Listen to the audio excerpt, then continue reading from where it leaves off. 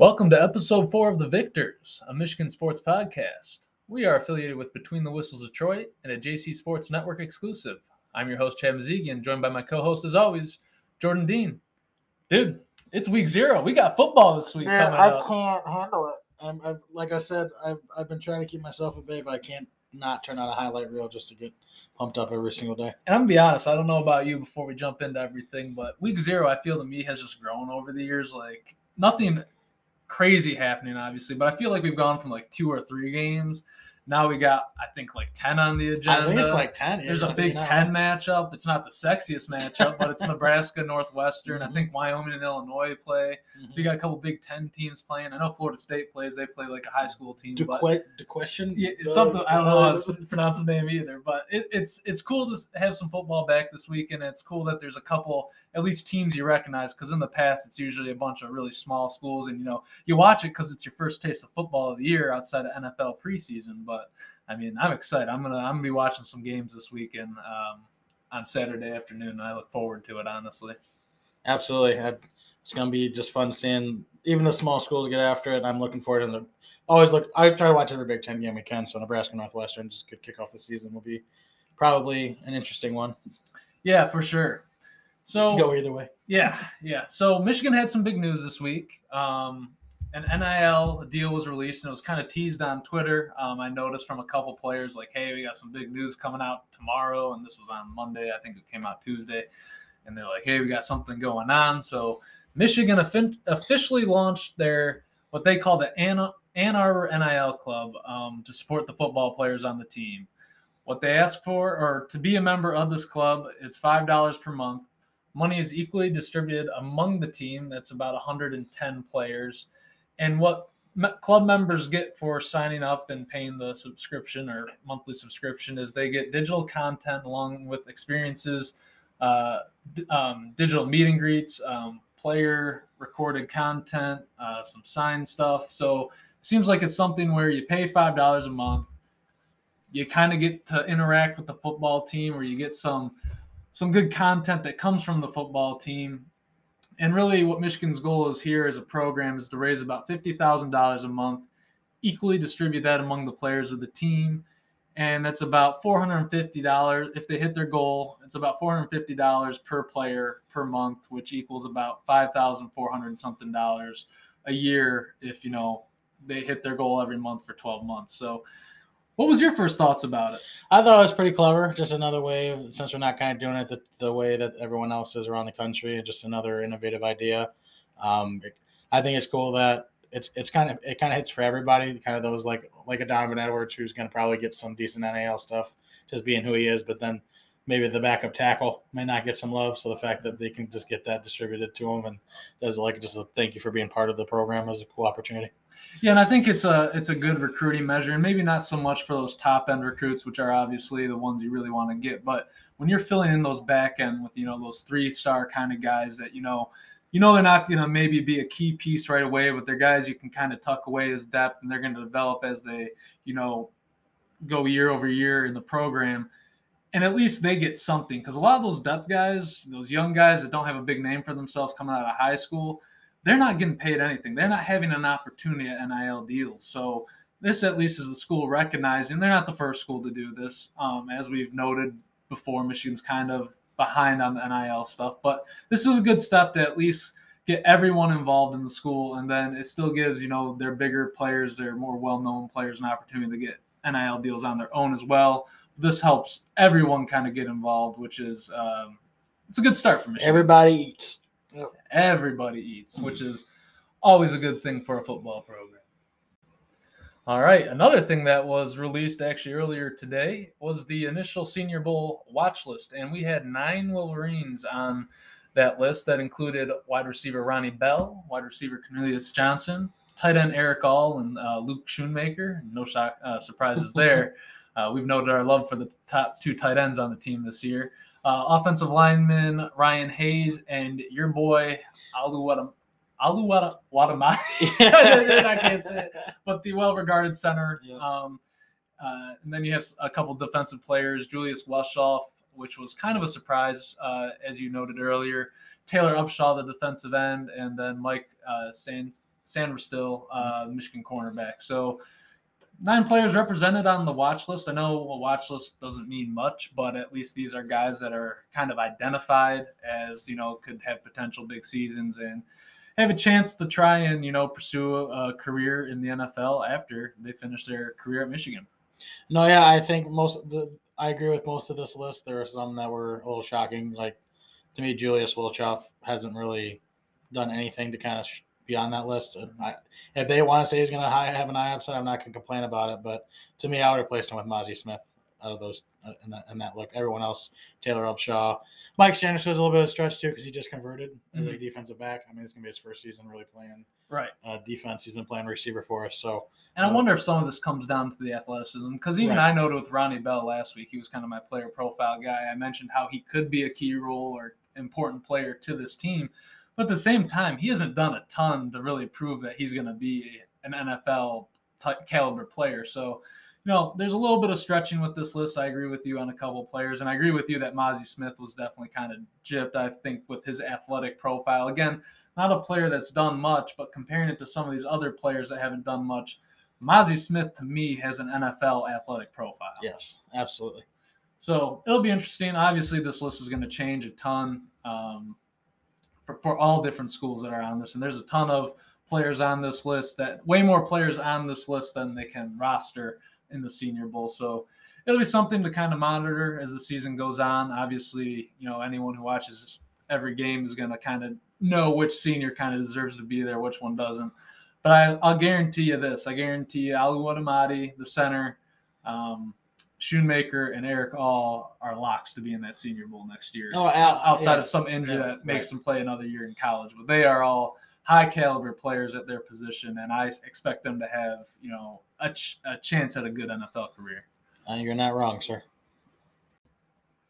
All right, we talked about our offensive player profile last week, and obviously we talked about how we were going to do defensive guys this week. Last week I had Ronnie Bell. Jordan, you had Adu Udamati, however you say it. I've said his name way more than I ever will say it the rest of the season, let's be honest. Get to know it, Chad. Next time I'll say it will be in the draft process in next spring. But for my profile player this week, I'm going with Rod Moore, the safety. When we talked on the defensive side of the ball a couple weeks ago, I was big on him. I just think, from an importance role in our defense, I feel like Michigan's defense is, especially recently, always had that dog in the secondary. Obviously, Dax Hill the last couple of years. You had Jabril Peppers before that. They've had some dogs at corner like Jordan Lewis. So a lot of good things to come out of. It's important for the defense, for it to be successful, that they have a safety that can really ball hawk back there, come down and play in the box a little bit if needed. And I think Rod Moore's that guy at 6 foot 185. He didn't get a bunch of playing time last year as a true freshman, but he did start in the Ohio State game due to injury was it Dax Hill or was it Hawkins? It was. I don't think it was either one. I think it was someone else because Dax played in that game. Dax did play in that game. He played a lot. Regardless, I know Rod Moore started in place of someone escapes my mind right now.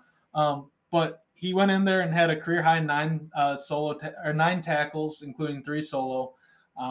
Just was all over the field against a highly regarded, fast Ohio State offense. I know getting into that game, listening to some analysis going into that game, that was a picking point for a lot of people who picked Ohio State. Like, hey, Michigan's they're starting a freshman in the back end. Not good when you're playing receivers like Olave, Garrett Wilson, with C.J. Stroud at the helm, obviously. So he's a guy that proved that he can play with the big boys. He's fast. He's athletic. He put on some weight this offseason. And I just think he's one of those guys that can really transform the back half of the defense. And I do think he is a key player on the back end and probably the most important player on the back end. And Rod Moore would be my profile player to watch on the defensive side of the ball this year. No, I think that's an excellent point, Chad. To me, he's like a hybrid of Daxton Hill and Jabril Peppers. Like, he hits like Peppers when he comes downhill. He's not a linebacker, but he has that ability to line up anywhere he needs to on the field. But he can also cover like Daxton Hill.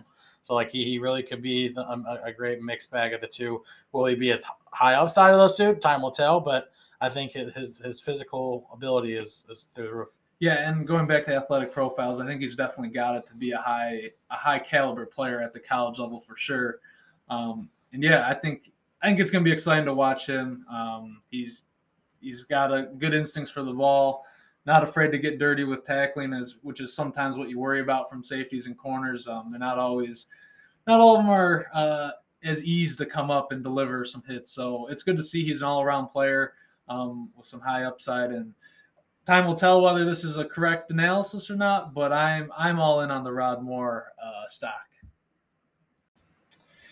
And for you, Jordan, I know you have someone a little bigger on your radar. Just a smidge. I like my dude Mike Morris. He's coming in really going to be one of our edge rushers and just starting on the edge. He gained a little weight this year. Coming in at 6'6", 292. I think he played around like 285 last year. So he's gotten bigger. His stats, he was a rotational guy, so he didn't get on the field a ton, just based on the fact that he got a Jabo and Aiden Hudson who take 90% of the snaps.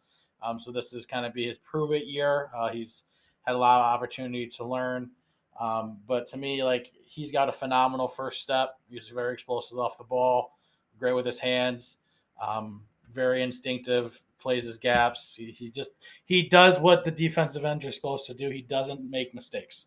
And when you can consistently down in and down out, do those things, production's going to come. The question mark, can he get after the passer? We'll find out. His pass rush ability, as far as his moves, from what the little bit that I saw, he's got one or two very good moves, but he needs to add a little bit more to his repertoire to get after it. And I'm excited to kind of see how because he'll play both sides and see how the defense, how Coach Minter wants to deal with them. Yeah, and you're not the only one excited about him. Jim Harbaugh has publicly said how he's excited to see what Mike Morris can do this year because, the offseason question has been surrounded who can replace Aiden Hutchinson and David Ojabo. Obviously, two of the best rushing ends in football last year, and Michigan has to replace both of them. So Mike Morris has been a name that's been tossed around by the coaching staff, Harbaugh and Minter specifically, when they get asked those questions about replacing those two studded defensive ends. So, yeah, I'm excited to see. I think he's got the size and the athleticism to be a good end. And like you said, if he can really work on crafting a couple more pass rush moves and add it to his repertoire to use against offensive tackles, especially the better ones they'll see later in their schedule at Ohio State, Penn State, Iowa, guys like that, schools with good offensive lines. It'll be fun to watch, and he's another player that I definitely agree a lot of people should have their eye on this upcoming season. All right, now kind of what, this is the exciting part of getting into the season predictions, and obviously we'd be doing a disservice if we didn't give our predictions on the season. Michigan has upcoming, obviously kicks off next Saturday against Colorado State. But Jordan, we'll start with you. Michigan, what record do you have Michigan finishing with, and where does that place them in the Big Ten? So right now, my gut is saying 11-1. I think we get it done against Michigan State this year. I think we get it done against Penn State. I do think we go on the road and beat Iowa. My gut's saying we are 11-0 going into Ohio State, and we might fall short in that one just based on it's tough to win in the shoe. I kind of see this going to be the going back to kind of the back and forth of win-loss type of approach with them. I think we kind of got over the hump last year, but I obviously want them to win, but I'm not going to come out on a limb and say we're going to go into the shoe and get that done. So I would say we probably come out second on the Big Ten. Okay. So 11-1, second in the Big Ten East, which means, unfortunately, the way the Big Ten set up, we would not be returning to the Big Ten championship game. I myself have them at 10-2. I'm still nervous about that Iowa game, not because I do think Michigan's better than Iowa. I kind of noted last week, though. I really think there's just a lot of things going into that game that just yell trap game to me. First game on the road with a younger team, especially on defense, hostile environment. It is always hard to play at Iowa. And I don't know. I think they're going to lose somewhere. other than Ohio State, I agree with Jordan. I think going into Columbus is going to be really tough. Ohio State's going to be extra pissed off this year because they got manhandled last season. They really did. Yeah, so it's just Ohio State's going to be really tough. A lot of NFL caliber players on both sides of the ball over there. Potentially the Heisman Trophy winner. Yeah, so, and not that Michigan doesn't have some high caliber players, especially on offense, but I just don't know. I don't think it's going to be a blowout like some people expect, because some people are just thinking like Ohio State's pissed they're going to roll Michigan this year because of what happened. I don't see that happening because Michigan finally got a taste of what it's like to beat them in a long time, and I don't think they are just going to roll over handily. But I'm going 10-2. Also a second place finish in the Big Ten East, which would miss out on the championship game. Who's that second loss? Second loss, I'm going to go Iowa. Okay. I am nervous about that Iowa game, just all the things going into it. Like I said, I do think Michigan's the better team, but I've seen good Michigan teams. I've seen good teams, better teams in Iowa go into Iowa and lose. There's, that Iowa team. That would be the one that we can afford to lose. It would be, being able to bounce back. But I agree with you. I do think there's a great opportunity that both teams could be 11-0 going into that Ohio State game. I want to believe that Michigan can get past Michigan State this year, not being a slappy or homer. Michigan is the home team. They've gotten, lost 2 close games in the Tucker era. I just think they can put it together this year, especially with the offense. I think Michigan's offense is going to be a little too much for Michigan State's defense to handle. I do think we beat Penn State at home. We always beat Penn State at home. It's usually on the road that it's a little more iffy. And I just don't know. Outside of Iowa, I just don't see. We better show up for Indiana on the road against Indiana. I mean, that's to me. They play Michigan tough, and do. It's not even they could be really bad that year. They could be really good. Yeah. It doesn't matter. They always seem to just play Michigan very tough, and there's been a couple close calls with them in the past. So. And watch out for those UConn Huskies, man. I mean, we're going to be plus 50, going into that game. And no, I'm just kidding.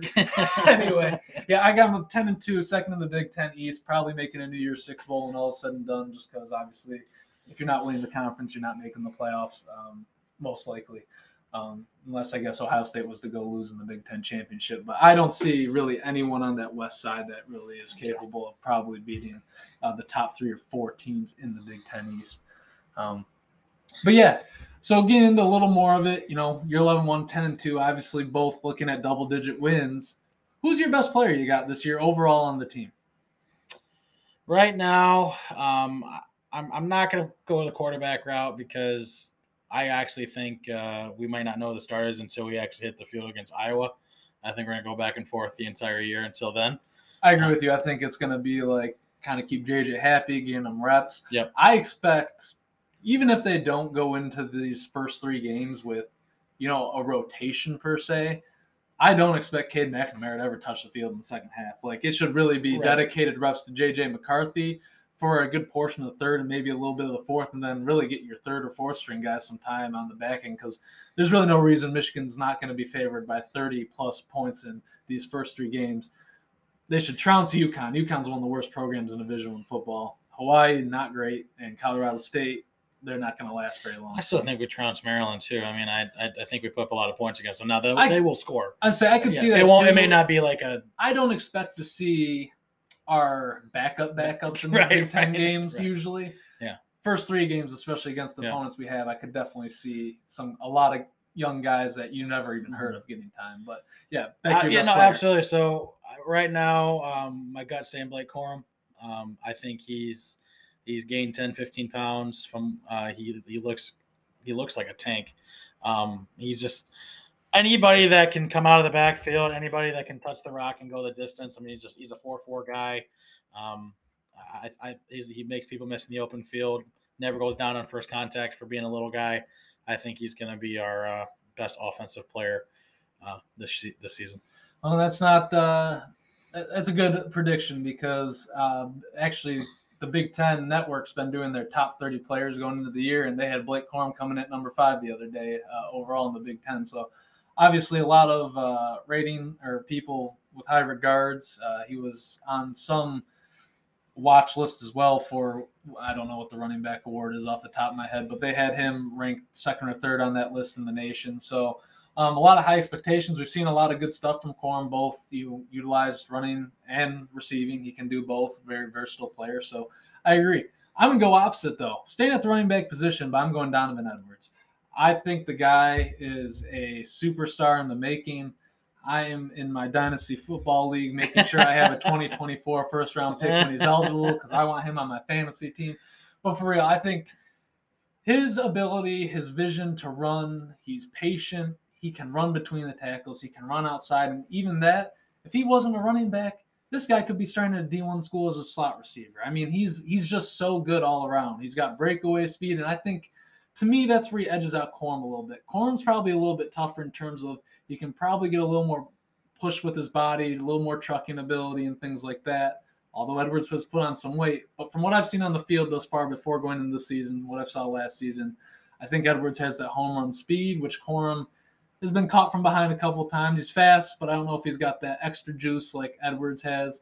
And I think Edwards is a very, very reliable receiver, whether he's out of the backfield or lining up in the slot. So, he's definitely a problem.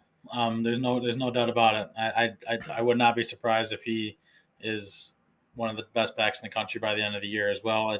It's a great problem to have with Michigan having arguably the top 5 backs in the country. They're going to have a great tandem. I really expect the offense to get creative with having them both on the field a lot together, creating fits for the defense. Maybe a little wildcat. I would love that. We know Diamond can throw the ball. I say we saw Edwards bomb in that Big Ten championship game, so that's for sure. And 100% run, we'll find out. Yeah, so I'm excited. And yeah, like you said, it's a great problem to have when you have two running backs that are highly regarded going into the football season. With that said, do you have a breakout player in mind for Michigan this season? Breakout player for me is I'm just going to stick with the guy, Blake Corum. I think he's going to at least – I'm thinking 1,200 yards, thinking 750, 800 in the air through the receptions. I'm calling double-digit touchdowns. Yeah, it's going to be interesting because I can see a lot of games where Edwards and Corum both rack up a ton of stats, but it's like – you think of the stats they could have, and then it's like, well, wait, they still got to share time. It's so crazy to think how many weapons they have, and then you think, okay, outside of the running backs, we still got to get the tight ends and receivers involved, which are both talented groups, as we've mentioned before on the show. So I'm going to flip to the defensive side of the ball. Well, I do think Edwards, being my best player, I do think he kind of broke out last season. We saw what he's capable of. He put it together big in some games. I'm going with Rod Moore, like I just talked about on the defensive side of the ball on our player profile segment a few minutes ago. I just think this guy is a guy that, hasn't done much, obviously, just being in his second year. Didn't start much last year, got some playing time, got to start at Ohio State, had a pretty nice game. I think he's going to put together one hell of a season, and he'll be a true breakout player with multiple turnovers, high tackle rate, just being the starter and playing the full 13-game schedule. I think he's or 12-game schedule, whatever it is. I think he's a player poised to break out that, not many people have maybe recognized to this point. Best offensive player, I'm guessing you're sticking with Corum for that too? I mean, it's hard not to. It's hard not to, yeah.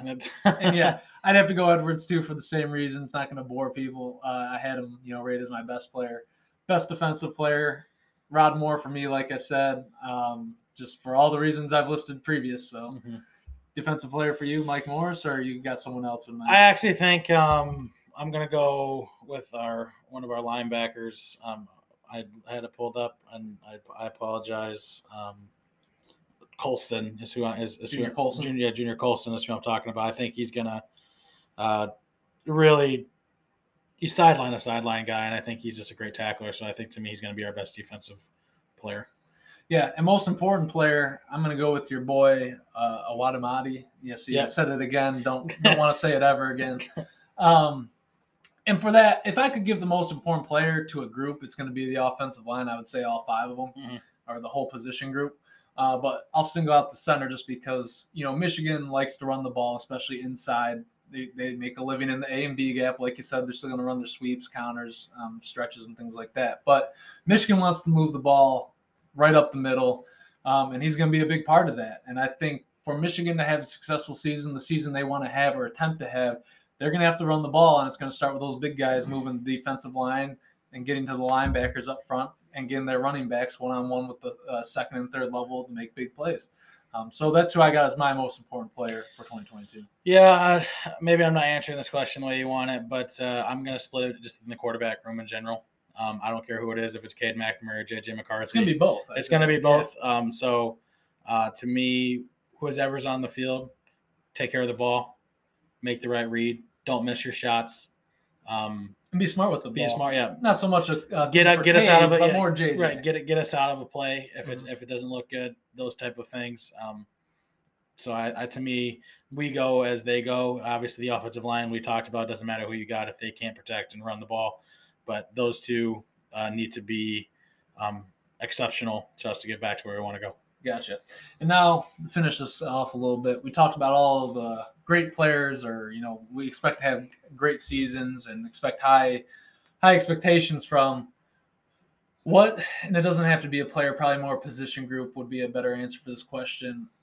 Who's the biggest weakness, or what position group are you most concerned about? I know we've kind of talked about our answers offensively and defensively over the last couple of weeks, but which one concerns you the most if you were going to rate it on both sides of the ball? I'm going to go the biggest weakness just because it's just so unproven is our defensive line. Yep. I think we have the dudes to be great, but we don't have a lot of tape. Until you see it. Until you see it, like on paper, like check. Show me first. Right. Exactly. So to me, going into this season, it's how do you replace? The question is how do you replace David Ajabo and Aiden Hudson? We'll find out. Yeah, and I'm going to stay on the defensive side of the ball too, which is no surprise given the turnover on defense in general. But I'm going with the linebacker group, specifically against the run, especially some power teams. We've mentioned it before as well when we did our defensive breakdown, but this year it's exciting because we have linebackers that are a little more athletic, a little bit smaller, but a lot faster. So we're going to have guys that can really stretch around the field, get places fast. But how are they going to react when they're playing teams running right at them? Are they going to be able to get in there, initiate blocks, get off blocks, and get tackles? So that's my concern. The linebacker's a little smaller, more athletic, which I find intriguing and encouraging because, Michigan in the past has always had big, bulky linebackers, a little on the slower side at times. So I'm excited they're kind of getting away from that in a sense, especially when you play the spread teams like Ohio State in our conference. But that's where my biggest concern is at the moment. Like you said, show me first, right? Exactly. We'll find out. All right, and with Michigan predictions, now comes just Big Ten conference predictions overall. Obviously, we have Michigan both finishing second to Ohio State. Ohio State winning the Big Ten East. Who do you have Ohio State playing in the Big Ten championship? Because I'm assuming you have Ohio State winning the Big Ten overall. As much as I don't want to admit it, it's just the reality. I feel like is what we're heading into. Coming out of the West, I think for me this season, I think Iowa does it again. I'm with you on that. I just don't see, it's not really loaded. The surprise could maybe be Wisconsin, but just looking at it, I would say Iowa can get back there. They return a ton on defense. That's what they do at Iowa. They play defense, stop the run. They got to figure out their offense, but if they did it last year with that putrid offense, they could probably do it again this year. I'll say it again and again, but it's kind of a moot point with all the stuff that's leading to 2024 with the conference ending. But this division has been in need of a realignment for Absolutely. so long. I agree with you. The East is so overpowered at the top. Ohio State, Michigan State, and Penn State. So much better than the top. I mean, I get Wisconsin and Iowa are kind of always up there, but they're always up there by default. Then there's just the drop off. Yeah, terrible. Yeah. But anyway, so we both have Ohio State beating Iowa in the Big Ten championship, meaning Iowa wins the West. But more of an interesting conversation. Who's your most overrated team going into this season in the Big Ten? This season, I'm going the team in East Lansing, Michigan State. Shots fired, huh? I think friendly rivalry going on. Sorry, Sparty, you're going 8-4 this year. That's just how I feel about it. I think your offensive line is not very good. You lost Kenneth Walker, and you're not reloading the position very well. You have a decent receiving core. Your secondary sucks. Can their secondary be worse than last year, though? They're not, even if they get slightly. No, you can't get worse. But your upside, you're not going to go from dead last to middle of the pack. I think you're still going to struggle back there. Still going to struggle against the good teams. Exactly. So I'm seeing 8-4. They're my overrated team. You're not going to be. You might sneak in the top 25, but I think I'm not just saying that because I'm a Michigan State rival. I just realistically don't see them winning more than 8 games. Gotcha. My overrated team is going to be the Wisconsin Badgers. They always just seem to be that team that is rated so high every year. They are even one of the few rated Big Ten teams this year. Yep. But they always, I think for one, they get overrated because they always have, running back use sort of thing. They've produced a lot of good running backs out there. They usually have a solid running game. They usually have a solid defense, especially against the run. But here's the thing, and it's kind of similar to Iowa, but I think it's worse than Iowa the last couple of years. When Wisconsin is forced to pass the football, they don't look like they're even a Division I team. Graham Mertz is a sorry excuse of a quarterback. I'm sorry to say it. He's not very good. And they don't throw the ball well. It's kind of like Iowa. It's just, can they get receivers at their school? Can they get, solid quarterbacks at their school? And Wisconsin's got a better track record with Wisconsin or with quarterbacks in the past than Iowa does. But at the end of the day, I just think when Wisconsin plays average or above average teams to really good teams in the conference, they struggle because if they can't run the ball, they really don't have anything they can do.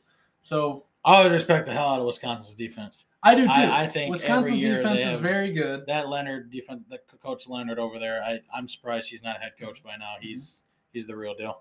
Yeah, and their defense is not why I'm calling them overrated. It's definitely the offensive side of the ball, and it gives me Michigan vibes back in 2017 when we had a hell of a defense and we could not score the ball and support them. Obviously, we still had a really good season, but it just gives me that kind of vibes. I just don't think when it comes down to it, if Wisconsin has to pass the football to win, it's not going to happen for them. When they play the best teams in the Big Ten, they're going to have to pass the ball to have success, and that's just not going to happen for them. So, and screw Wisconsin. Your most underrated team for this year? I'm going row the boat, man. Mr. PJ Fleck out at Minnesota Golden Gophers. Ooh. I think they reload a lot. I feel like Tanner Morgan's been there for 17 years. Their running back is one of the best in the country. Mr. Abraham, or however you say his name. Mm-hmm. He's just very explosive.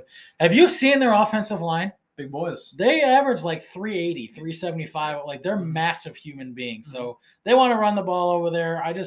I think they're a sleeper team. Their schedule's very, very favorable for them, and their division's favorable. Exactly. If they beat the two meaningful teams on their schedule, they are on the road against Sparty and on the road against Penn State this year. But they do get Iowa, and they got to close the year out.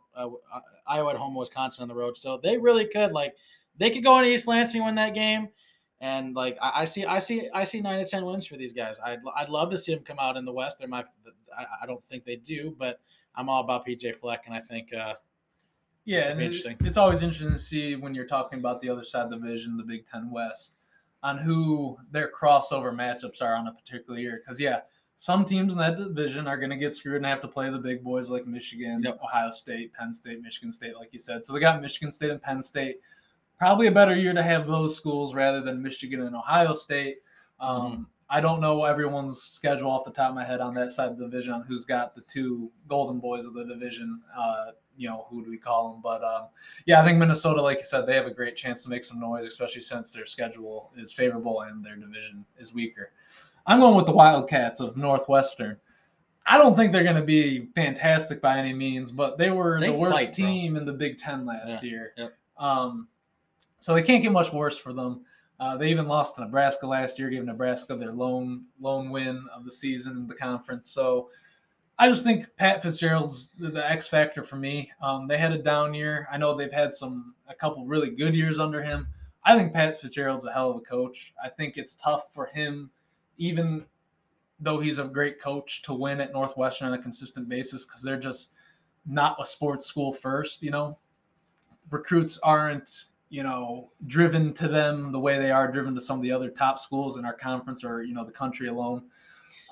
They play great defense. They do. And that's part of the coaching to me. I think when I think of Pat Fitzgerald, I think of, almost like Aaron Glenn and the Lions staff last year. They get more out of their players than they probably should because the staff's great. They can teach things.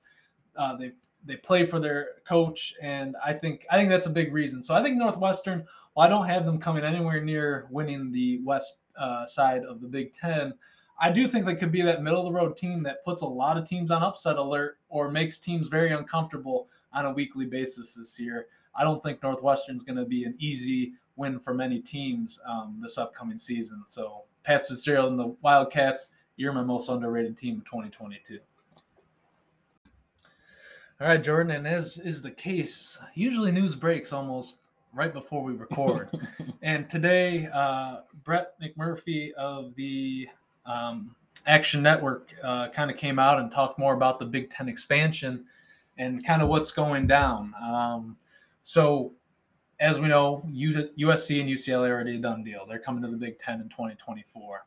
But what's being reported is Michigan is still pursuing 4 other Michigan. The Big Ten is pursuing 4 other Pac-12 teams along with Notre Dame, which is no surprise given the TV deal that was signed last week for $7 billion, which is taking Big Ten games away from ESPN to Fox, NBC, and CBS. But what we've heard from this Brett McMurphy report was basically the Oregon is a done deal. Big Ten officials met with Oregon officials in Chicago earlier this week. And basically, they're just going through the legal, transactions of making sure this thing can be done. Nothing's going to block it up. But it sounds like Oregon's basically a done deal. But in this report, it has the Big Ten pursuing 3 other schools outside of Oregon, and that is Washington, Stanford, and Cal. Any of those kind of surprise you? No, just based on location. I would say, it's all mostly California. As I say, and I think what you're trying to see the Big Ten do, and I don't know because they said that this conference could be over 20 teams when all is said and done.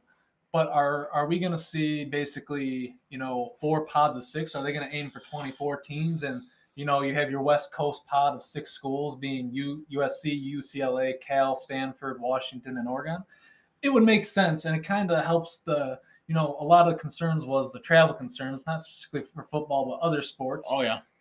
And if you have that Western pod, then the way, they'll work out how schedules work later, but then at least you're keeping some of the conference at least regional to an extent.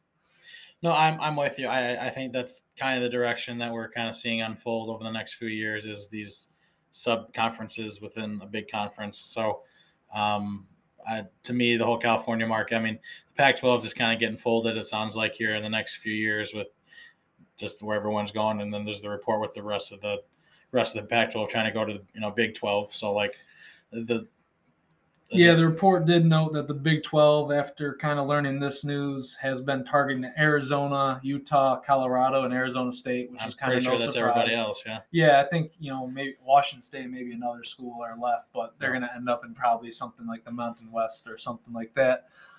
Again, I think it's exciting for the Big Ten. Obviously, this is the direction we're going. There's no doubt about it. There's no turning back. So you might as well get some of the other Pac-12 schools involved so you can have that kind of regional pod out there for the conference. Yeah. Again, money deals, you're getting California schools. Oregon's always been a big attraction. That program is, done very nicely over the last couple of years, especially kind of going from the Chip Kelly, speed and spread offense to more of a gritty team, more physical in the trenches. Obviously, guys like Sewell with the Lions, Kayvon Thibodeau was a top 5 pick this past draft, defensive end, highly regarded. So they're getting good players out there in Oregon. It's only going to make the Big Ten that much more competitive. And then you got the report that, Big Ten obviously still pursuing Notre Dame, which is no surprise with that NBC contract. We'll find that in the next few weeks. They'll be in the Big Ten for sure. Yeah, and it sounds like it's kind of all aligning for the 2024 season. Like the Big Ten wants to make this official and have it official for the 2024 season when these, so schedules can start being produced and things like that. I don't know how the conference is going to shake out in terms of how it all gets set up. I don't know if they'll get the 24 teams. That was just a prediction on my end. Nothing reported there. I know they're looking for at least 20 teams. I'm guessing they're going to have a few more just when all is said and done. And then it's going to be interesting to see what happens with the ACC. Is the SEC going to try and poach teams like North Carolina, Clemson, Florida State, maybe Miami? Yep. It's going to be interesting to see how this plays out because to me, it makes sense that you would have 4 power conferences with 4 playoff spots. I've always said the current system doesn't work with 5 power conferences. Was it going to kind of be like, when the Big East got soaked up by the ACC years ago? Are we going to see the ACC kind of soaked up, even though it probably doesn't have to be? You got a couple good schools in there, but are they going to be soaked up into the SEC, and then you're really going to have just three conferences, Big 12, Big 10, and SEC kind of running for the national championship, and then kind of all the other smaller conferences on their own island sort of thing. So, man, if you're not a top 25, top 50 team in the country, this just sucks for you. It really does. I'm thinking like of the poor MAC schools. I'm thinking just all the one-off schools out there, man. Just the way college football is going. You really like Cincinnati. You look at them, for example. Like, this is like their worst nightmare in my mind. Like, where are they going to go? Are they going to join the Big Ten? Like, the Cincinnati's hope is they're able to reload somewhat this year, have another good season, and maybe Big 12 Midwest picks them up or something like that, or the Big 10. But I don't know. It's going to be interesting to see, and I'll keep saying it. If you really are a college football traditionalist, like me, enjoy these last 2 years, man, because it is a change. It's so much change. Yeah, it's going to be interesting to kind of see how it all shakes out. And I don't want to become a big NFL guy. Yeah, well, I'm a big NFL guy. I could use another team since the Lions lose so much, but yeah, it'll be interesting to see how it shakes out, and maybe even all this is done for money purposes. Obviously, maybe we'll see a non-conference schedule where we see bigger matchups than Colorado State and Hawaii. Nothing against Michigan, but yeah, I'm pointing at you, Michigan. I want to see meaningful matchups most weeks, not cakewalks every now and then. So, but it'll be interesting. Obviously, a lot of changes happening, and that report by Brett McMurphy from the Action Network brought a lot to light of what's going on, because we've kind of been in the dark for the last month or so since the USC-UCLA news broke. So it'll be interesting to monitor and see when schools kind of approach, and kind of what the SEC's response is to this news. All right, and kind of finish off our episode this week, getting into the college football season, we thought it would be fun to kind of add a betting segment. Betting online is now legal in Michigan, and a lot of people like that opportunity. It's fun to do. I like to enjoy it. So I think, if we go through and, name a couple Big Ten matchups weekly, obviously when Michigan starts playing, they're not playing this week, but next week we can obviously throw Michigan in there. Big headline games in the Big Ten. And, if we get a really good top 25 matchup, maybe we'll throw that in there. But we picked 3 games this week that kind of stood out to us. So obviously we're not professional gamblers. We're just kind of giving our opinion on what stands out to us, what we're going to throw a few bucks on. By no means put the mortgage on this, but just to have throw a few bucks on, have some fun, and really kind of enhance and enjoy your football watching on Saturday. The first actual Big Ten matchup we like is Nebraska minus 13.5 at Northwestern, minus 110 odds. And a big reason for this is Northwestern, and I know I talked about them as my underrated team for 2022, and I do think they're going to give some people some headaches. But this is a make it or break it year for Nebraska. Scott Frost has been, supposed to be the savior for years now. It hasn't happened. Nebraska has some talent. They lost a lot of close games last year, despite finishing 3-9. Took Michigan to the wire, took Oklahoma State to the wire, things like that. But 0-5 in the last Big Ten. Northwestern is 0-5 in their last 5 Big Ten games.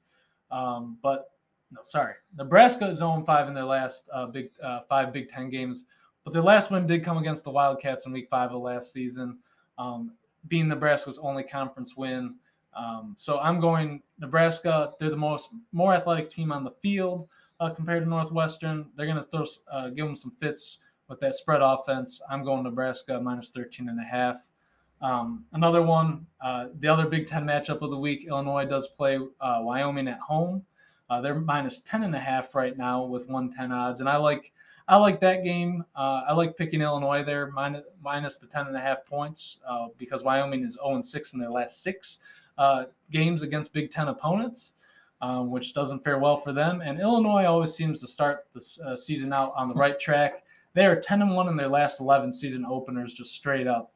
So I think Illinois, being the Big Ten team, being in the major conference, even though they're usually one of the bottom teams in the Big Ten, I think they have the talent at home to kind of beat Wyoming handily, who was kind of on and off last year, hot and cold. Wyoming, when they caught fire, they were hard to stop. But, man, when they got in those cold stretches, they had a tough time digging out of it. So Illinois giving the 10.5 points to Wyoming, I think that's a safe bet to put a couple bucks on Illinois. And finally, because there was only 2 Big Ten games this week, the last game I'd put some money on is Hawaii. I like them getting the 8.5 points against Vanderbilt. Vanderbilt traveling out to Hawaii for this game, so big time change for the Vanderbilt.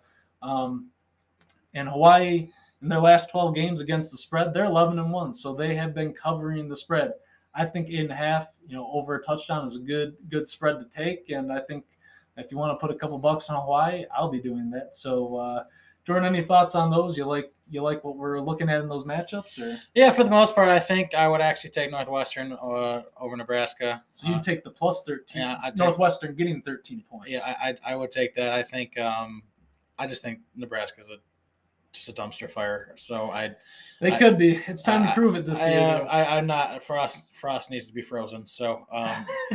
But I would outside that, I think you're right with Illinois and Hawaii. I think just the time difference and those type of things. And like you said, they're 11-1 covering the spread in the last 12 games. Those would be my takes as well. It's always fun to watch a game in Hawaii, given the 6-hour time difference. I feel bad for the teams that actually have to travel out. Well, that's why we adjusted for the Michigan game, because we did the night game because we wanted to say thank you for playing us so we can beat you by 60. Right. So we converted it to a night game. Yeah, hey, it'll be it's gonna be fun to have football back this week. Like we said, we'll have a couple.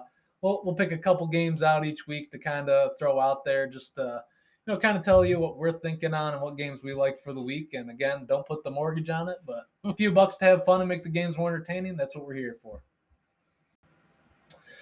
Well, that's going to wrap it up for this episode. Remember, you can follow us on Spotify or subscribe to us on Apple Podcasts by searching the Victors - a Michigan podcast. You can also subscribe to Between the Whistles Detroit on YouTube to catch our podcast, as well as the rest of your Detroit sports needs. Remember, if you want to get involved, we post on Facebook all the time. Feel free to comment on our podcast posts or other posts related to Michigan, and maybe we'll start reading some comments off on this podcast, and creates more of a conversation. That way, me and Jordan have some more talking points or different perspectives on things to kind of discuss, and it'd be fun to get people involved. So, thanks for tuning in, and catch us next week as we break down Michigan's Week 1 matchup against Colorado State. It's finally going to be game week. Next time we talk. Go Blue, baby!